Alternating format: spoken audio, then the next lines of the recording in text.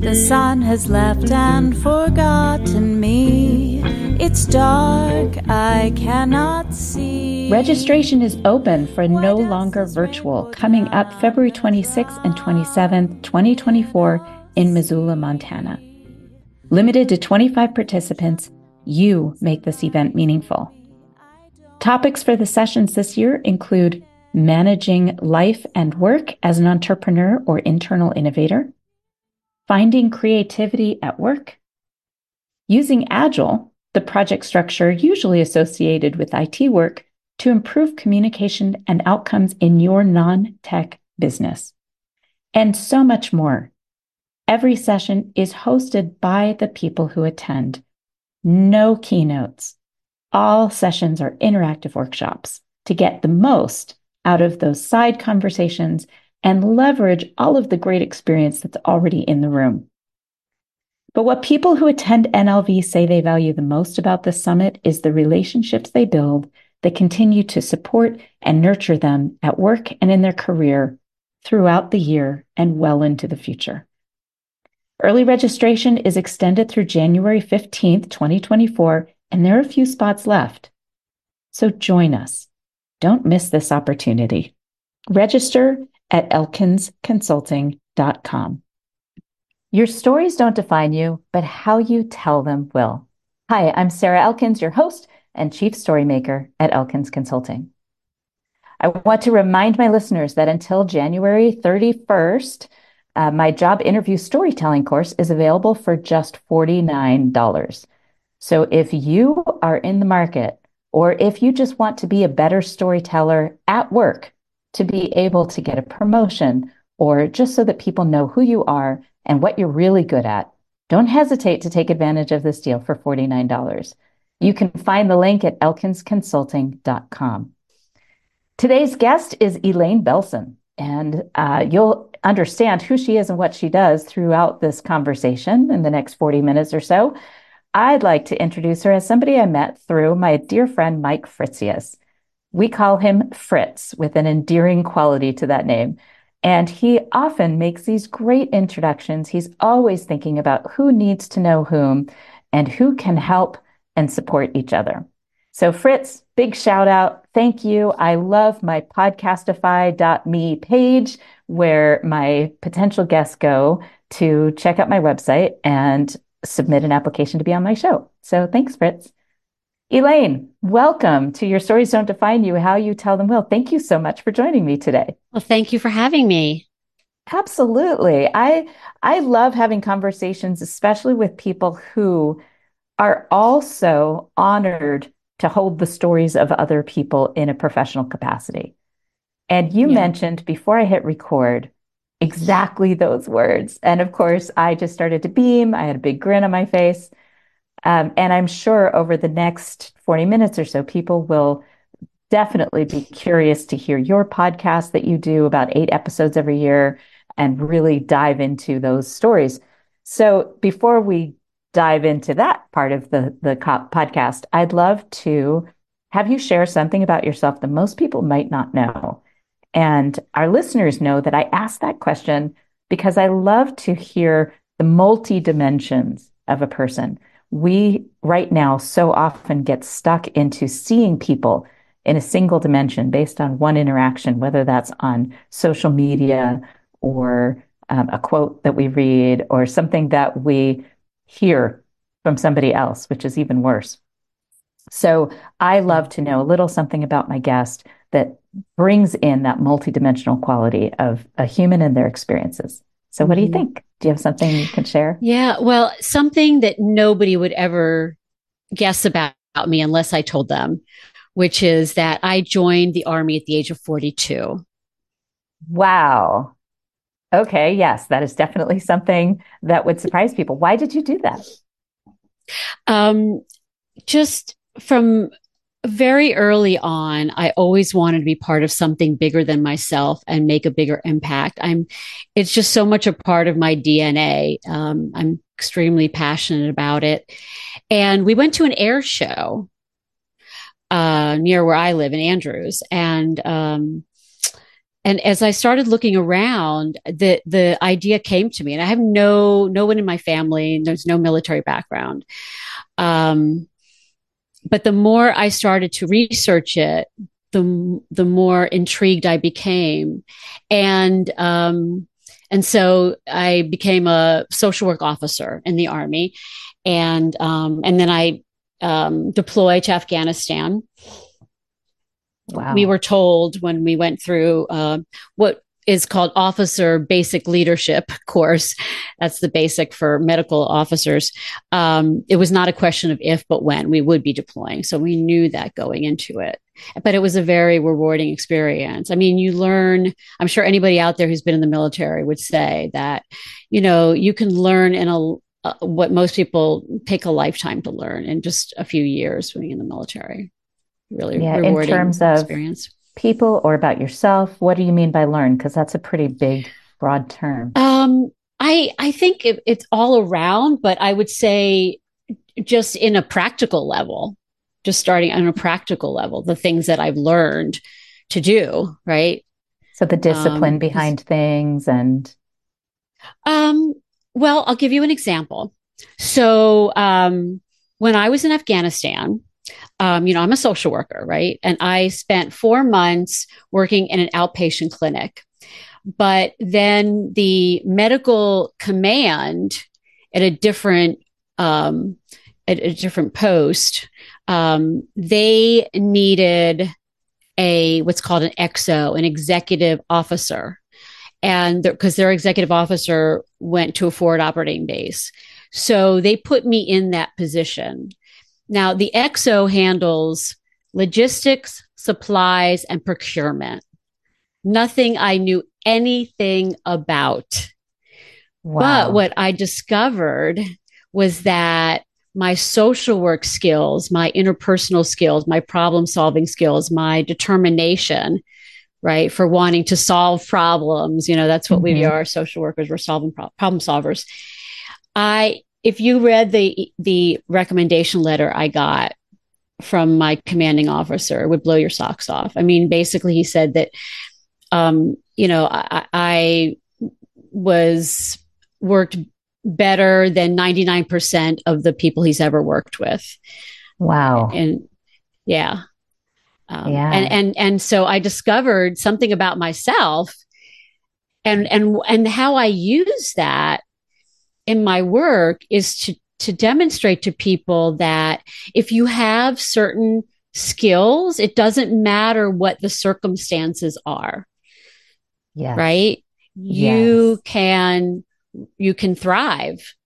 Right? It's more about the tools in your toolbox about the than it is about experience. Yeah, it's the application of those tools. I think so many times we don't even know we have. That's one of the things I talk to mothers who are going back into the workforce and they don't think they have any skills. I'm like, are you kidding me? And we've heard that time and time again, but for some reason, the message hasn't spread well enough or deep enough to women who are going through that. So, and men too, who have been unemployed for a certain amount of time and they want to go do something different than what they did before. And they're like, oh, I just don't know if I can get into that. What was interesting about that, and I'll do a little plug, not of my own or anything, but there's something called the Op-Ed Project. They're a nonprofit, and they try to promote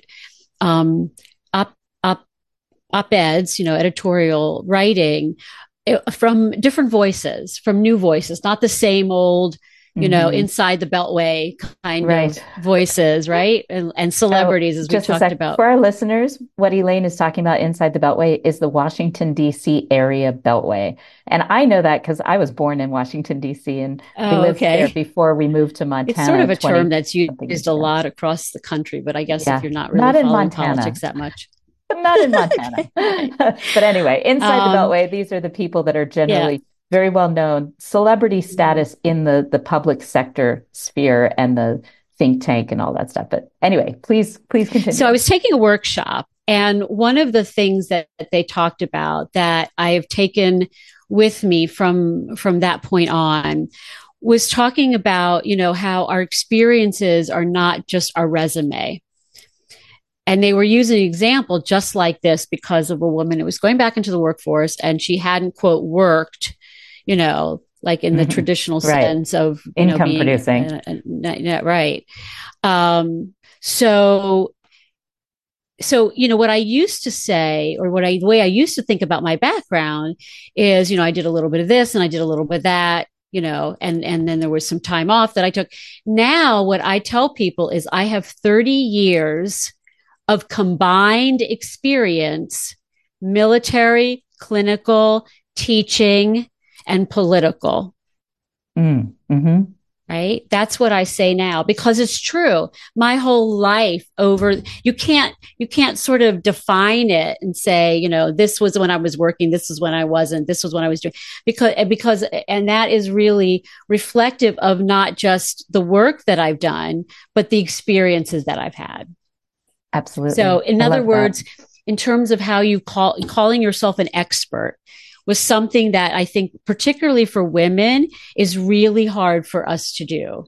Mm-hmm. And so that was really empowering for me. From that point on, I felt comfortable saying, I am an expert. I may have taken some time off to be with my child, or I may have taken some time off to have a sewing business or whatever, but I am an expert in my field. And I feel confident being able to say that now when I didn't before. I love that. It comes back to the whole point that we started talking about before I hit record, which is your stories don't define you, but how you tell them will. So your story of staying home for 12 years while your kids were growing, that doesn't define you as a person or as somebody who can or cannot contribute in any situation. Right. So being able to share. There's also a lot you take from those experiences that can make you just as much of an expert, right? Mm-hmm. As somebody who may be, right. It worked at a daycare center or school. It comes back to how you talk about what you were doing during that time, managing all the schedules, paying all the bills, managing the budget in your home, and all of the things. Maybe volunteering at the school and all the personal relationships that you build in those situations and how you manage conflict. I mean, like there's so much in there. Yes. So one of the things that you were telling me was you loved this whole idea of your stories don't define you, how you tell them will. What I'd love to hear from you is what about that resonated with you when we first started talking? Gosh, it must be almost a year ago.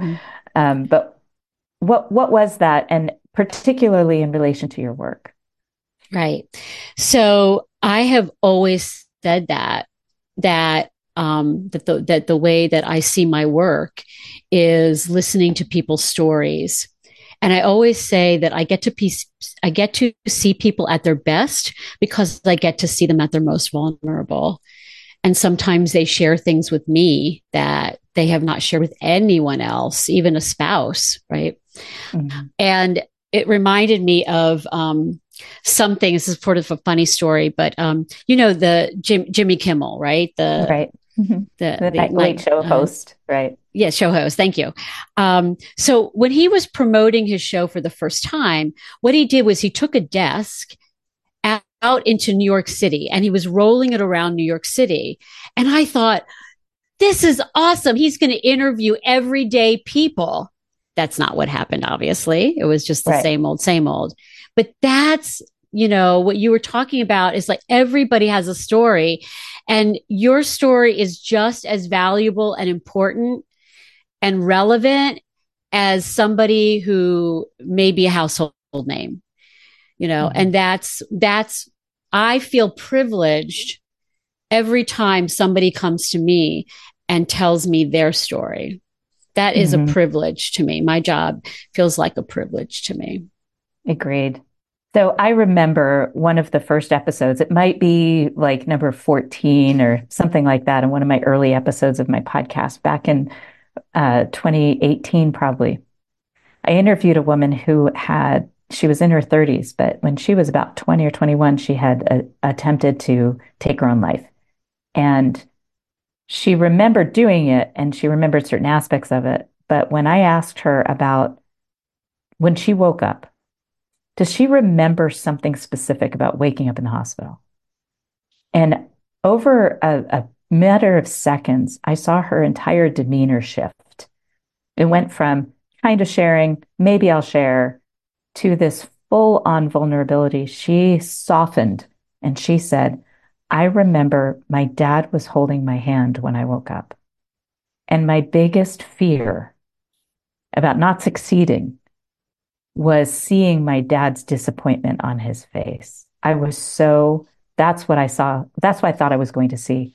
And he looked at me filled with so much love and relief. There was no judgment. There was no disappointment. It was all just filled with relief and love. And she hadn't remembered that moment until I gave her that opportunity. Wow. And this was years later. And I remember holding that and thinking, she just shared that with me, which means she's sharing it with my community of listeners. And it was such a powerful moment for me. I even asked her later, is it okay for me to publish this? Because I don't want to share something that you might not want out there. She said, oh, that was such a gift to me. I want to share that with other people. I did not remember that until you asked me. And that's when I realized how important the work I was doing was. Yes. At the time, it was just a podcast, right? I wasn't even committed to it necessarily. And I loved it. But it was that moment that was like, oh. Right. Well, you were in essence doing what we do. I mean, any good therapist knows you ask a lot of questions, particularly for that reason. I always say that insight is the seed for change, right? Mm-hmm. And so without that, reason and information alone is not going to get someone to change. And so they need to have those insights. And that's how you get them, is by getting them to do the processing, by asking questions. You can't do the thinking for them. You can't do the processing of their emotions for them. Right. So that was a big aha moment for me. I always knew stories were important, but I hadn't realized how important the work I was doing was, because I am a big believer that if you have to tell people you're an expert in something, you're probably not doing it right. They need to see it. They need to experience it. And if you can't, like, I love to cook. I can tell people I'm a great cook, but until you've had the food that I've created, why would you believe me? But if I tell a story about the wood-burning pizza oven in my backyard and how I perfected the Neapolitan crust in Montana at high altitude, dry, arid, and what went into it, then I don't have to tell you I'm a great cook. And I feel the same about all the work we do. So to be able to bring those stories out in people, it made me feel like I was an expert without having to tell people I was an expert in this area. So tell me where that happened for you, where you had that experience of, oh my gosh, this is really important work. I'm in exactly the right place. Oh my goodness, that goes way back. Good. But I also do a lot of storytelling myself, because just like what you were alluding to, a mental picture is worth 1,000 words. Right.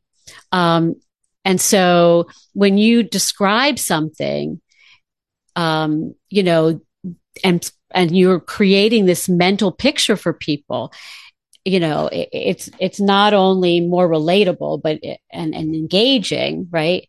But it helps them to better understand and visualize, right? I actually went into this work in a backwards way, I guess. So I started out as a theater major. I was actually a theater major at NYU Tisch School. And after my first year, I was having second thoughts about continuing in theater. And it had to do with, we used to attend these weekly, I think they were weekly, maybe monthly.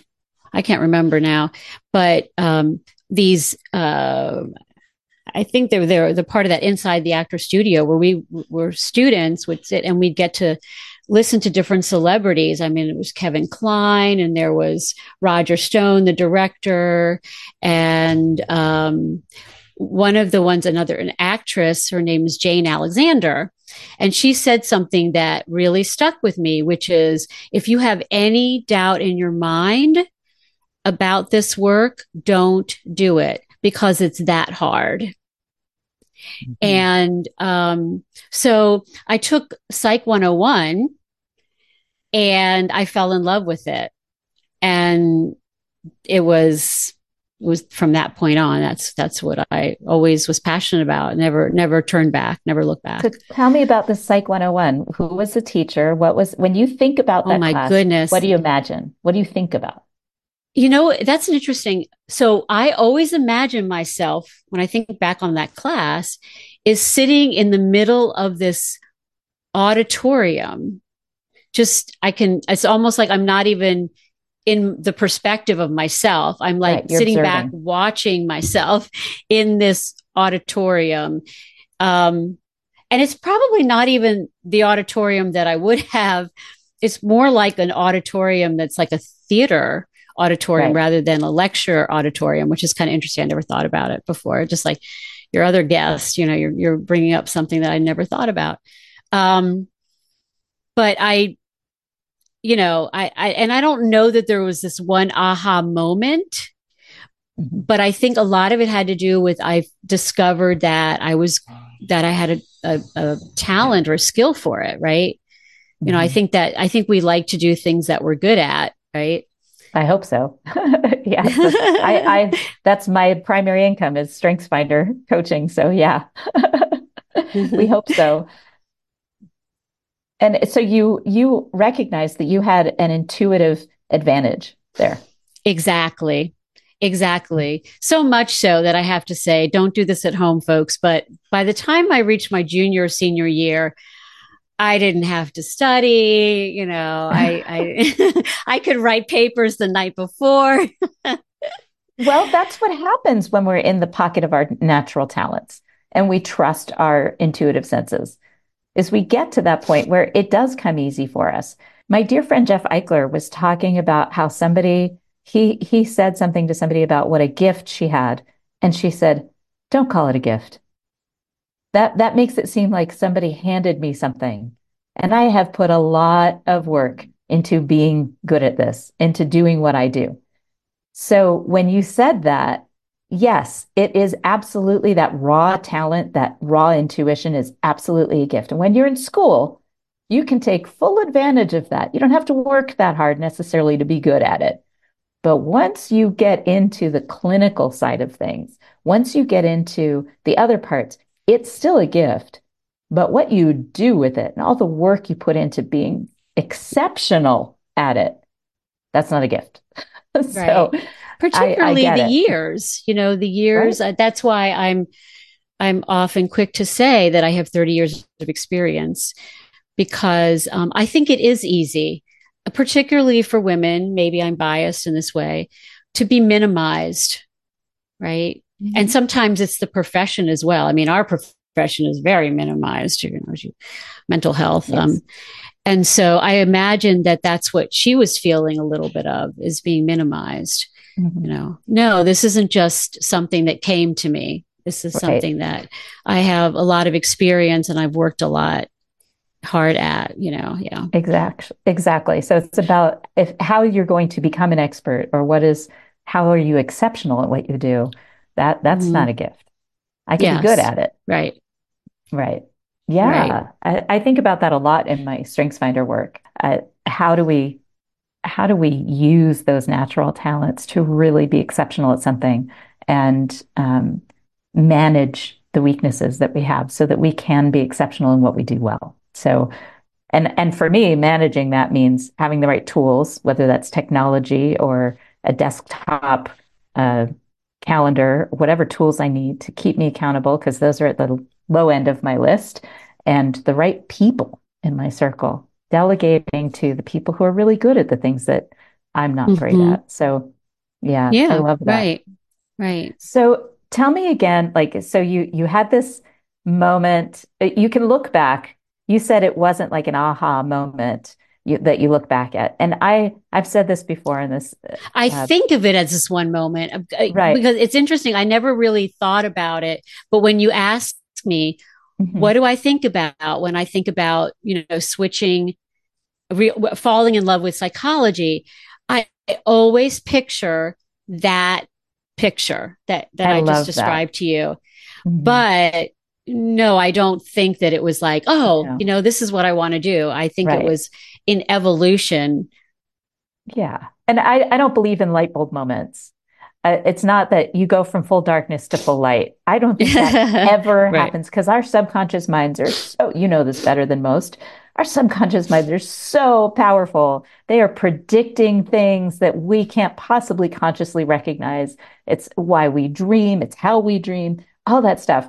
So I don't believe in the full dark to full light. But what I do believe in is a dimmer switch. And that's filled with individual moments that your subconscious mind and sometimes your conscious mind starts to pick up. But there are moments where you go on brighter and you notice the difference between the two parts of that light. Goes from a little darker to a little brighter, and then you see a significant change. And then there are certain aspects of our life that goes from not the brightest to absolutely the brightest. So when I think about your experience of that memory of sitting in a lecture hall or a theater auditorium and having that realization that you belong there, that's the emotion that comes to you when you imagine yourself. You're looking down, you're observing it, this young woman going, oh my gosh, like I belong here. This is my thing. So when was a time, like maybe did you go straight, if you went straight to clinical work or what you did right after college, when was the time where you realized, I told you about this woman waking up and having this story. And when I realized that this storytelling gift that I have could be honed and could be really, really valuable if I continue to work at it. Yeah. When was that moment for you? Well, it's funny because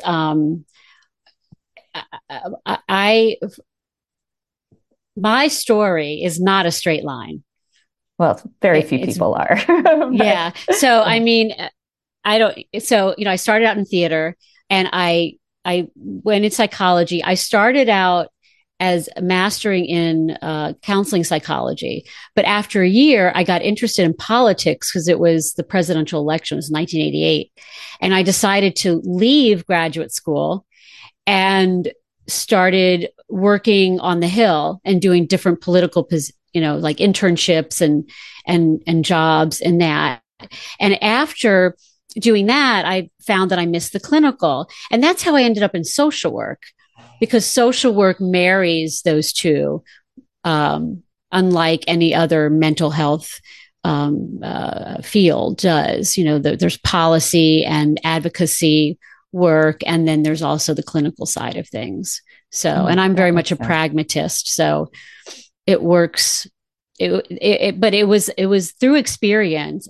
I learned the hard way. Unfortunately, a lot of times I have learned the hard way, and I, sometimes have second guessed, that. I mean, I've often gone with my passion, my emotion.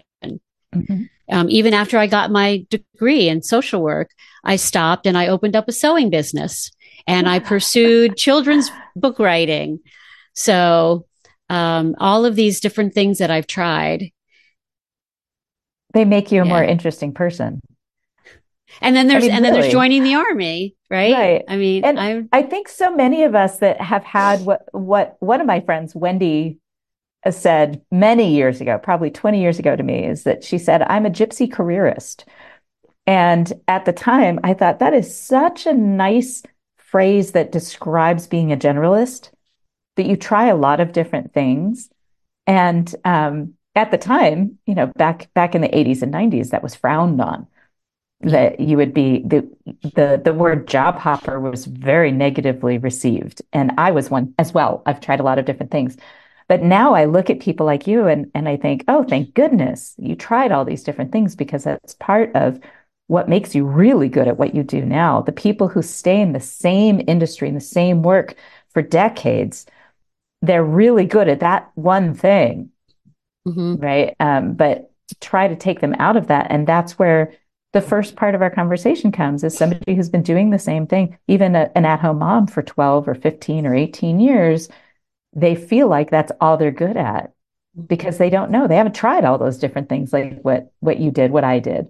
Right. So I love that. But what was a time, and sharing that story, hopefully, which is the point of your podcast, is that anybody else out there who might be feeling the way I've always felt, like, oh my God, I can't get my, I can't get myself. Why can't I just together? Stick with something, right? I know. Well, I have. Like what your dad would say, get your shit together. Right, so exactly. So if you're out there doing that, now. Right. And you're doing what you're doing now. So what was that moment? Because we have a lot of them, I'm sure, but what's one that comes to mind that you're like, oh, I found it. I've tried all these different things. And you must be like me in that you're not in denial. You don't think this is like the end of your exploration, but it's a really good place to be right now. When did you know you found it? So that's an interesting question, because I always think about a duck swimming on a pond, right? I don't know why I do. But at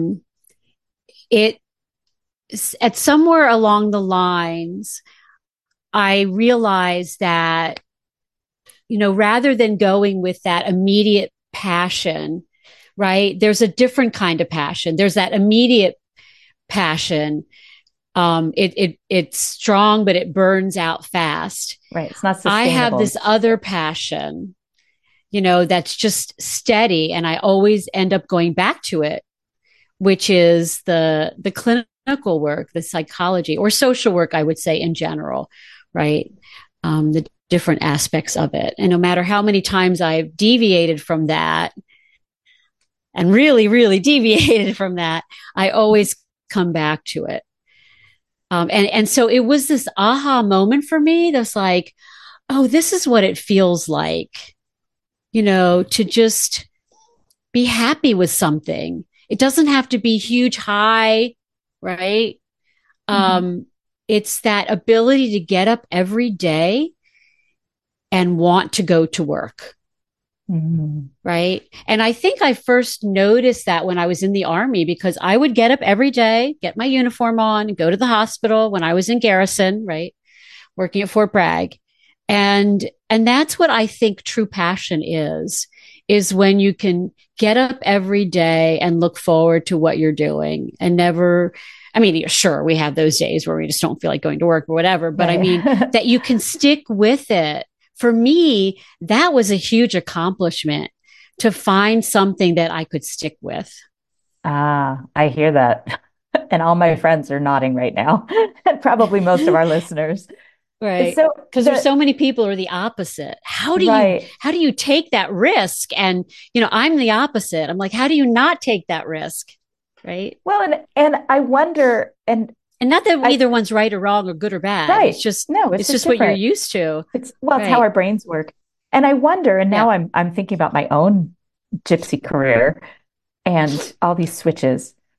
And I have to wonder if it's a combination of reasons. And one is our fear of doing one thing. What was your resistance to just sticking with the social work, if that was always your passion? Was that a fear of getting stuck? If I do this now, I know I'm going to be doing it for a long, long time. Or is it that desire for change? I can tell you in my StrengthsFinder strengths, I have adaptability and activator. So I have to be in transition more than I'm in contentedness. Otherwise, I'm dissatisfied. I'm always on the next thing. I have to actually, when I'm doing my work, because I love my work so much, I notice that I have to feed my adaptability, and I'll literally just take my computer. This is why I use a laptop, not a desktop, and go down to the dining room table just to feed that adaptability, or I go to a diner. I never thought about that. Now you make me feel better about doing that. Yes. Because I'll go to the kitchen, to the living room, to my office, to my bedroom. Exactly. So I have to wonder, is it both? Is it one or the other? because a story just popped into my head that I know is going to trigger a story for you.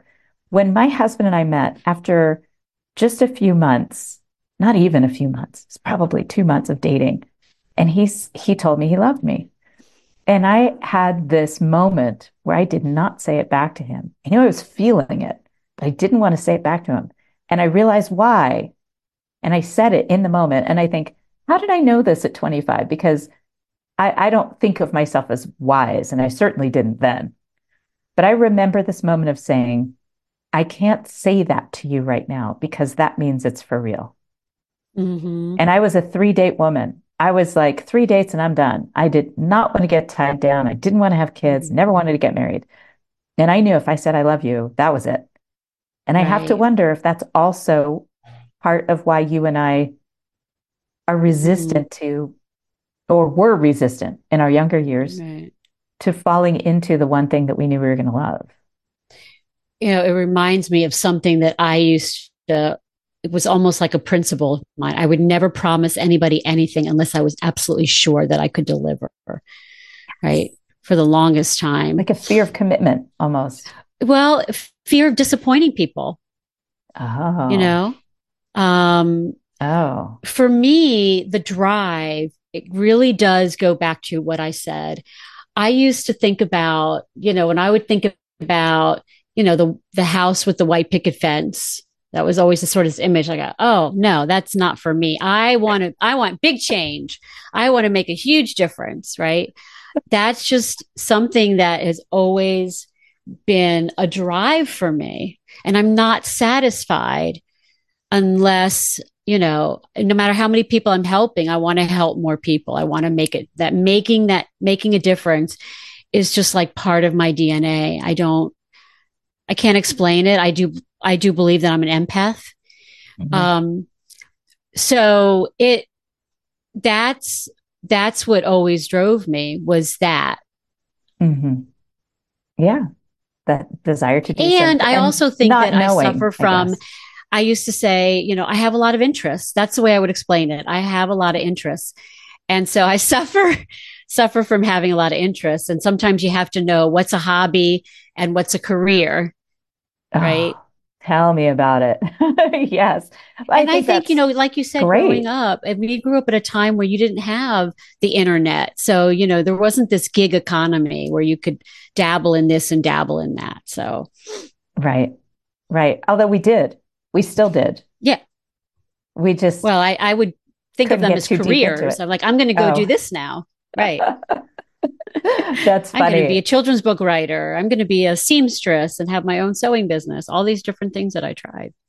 When I try them, I go all out. I flew to California to attend a children's book writing conference. I went to New York City and attended this huge, convention for, fabric designers. Yeah. Oh, yes. You go all in. I love it. I go all in.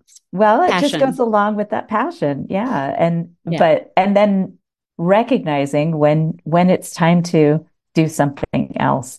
I think that's the gift, for lack of a better word, that we have had in our lives, is that ability to set balance. It aside. Because a lot of that's people what that don't. Realizing that, slow and steady wins the race. Right. And that this isn't the end. I'm on to the next thing, and that's okay. I think being okay with it is just the hardest part for women our ages. With the gig economy, it really makes it possible. And that's what I love, because I cannot do one thing. I can't. So I have my private practice, but on the side, I've been doing, like op-ed writing, right? And podcasting and, what's the other thing? Oh, now I'm trying to break into public speaking. Mm-hmm. That's the other thing we talked about during our first conversation. Well, let's bring this full circle, because you're mentioning some of the other side work, or I talk about my primary income is my StrengthsFinder coaching and storytelling coaching, and then secondary income is keynote speaking, and I'm an author. I have a book out and podcasting. So to turn this around and make sure that our listeners get a chance to really know what you do and how to support you, what is something that you're working on now that our listeners can find you and support you and learn more about your obvious, insightful strategies in doing the work that you do? Right. So I'm working with a marketing coach right now. His name is Brad Long, by the way, if anybody is looking for some direction.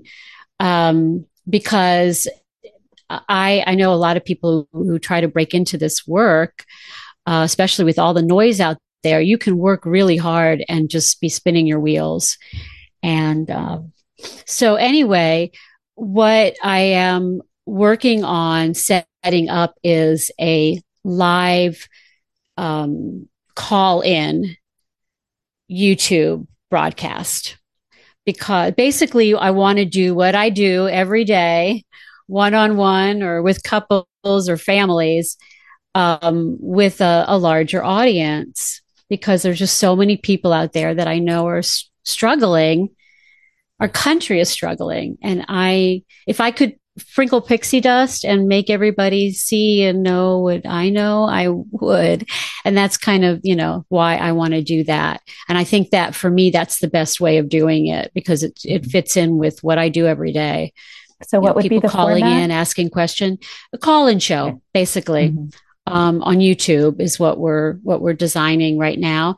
And you can go to www.Elaine, E-L-A-I-N-E, Belson, BELSON.com.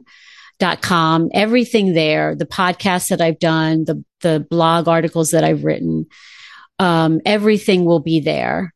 And including when I start, which is going to be very soon, I'm going to start. In fact, I'm looking for people to call in to my show. So yes, it's going to be called Ask Me Anything, with therapist Elaine Belson. So that sounds awesome. Wow. What a gift for listeners, for people who need to share something about themselves and learn something about themselves and can teach others. Bringing therapy to the masses, Absolutely. I think a lot of people are afraid of it, obviously. And this is a way for them to get a feel for what it's like. Yeah, that makes so much sense. One of my friends, Annette Taylor, offered to be a guinea pig and be StrengthsFinder coached by me on one of my podcast episodes. And it was great. A lot of people were like, oh, I didn't know that that's what it would be like. So I think that's a great format, and it might make people more comfortable to actually take that next step and look for a counselor. So for our listeners, no need to pause and go back and listen to the web address, because all of this information, how to reach Elaine and all of her links, will be on my website, elkinsconsulting.com, on the blog post associated with this podcast episode. Elaine, this has been such a treat. I've really enjoyed our conversation. Thank you so much for joining me on Your Stories Don't Define You, How You Tell Them Will. Thank you, Sarah. Listeners, now it's your turn. I would love to hear how this episode landed for you. What did you hear in it that made you realize something about yourself? Maybe that you're a gypsy careerist and you haven't given yourself enough credit for all of the ways that those iterations of your career have made you who you are today. I would love to hear about that. Thank you so much for listening. I'm looking forward to hearing your comments and knowing that your stories matter. Smile, what's the use of crying? You'll find that life is still worthwhile if you just smile.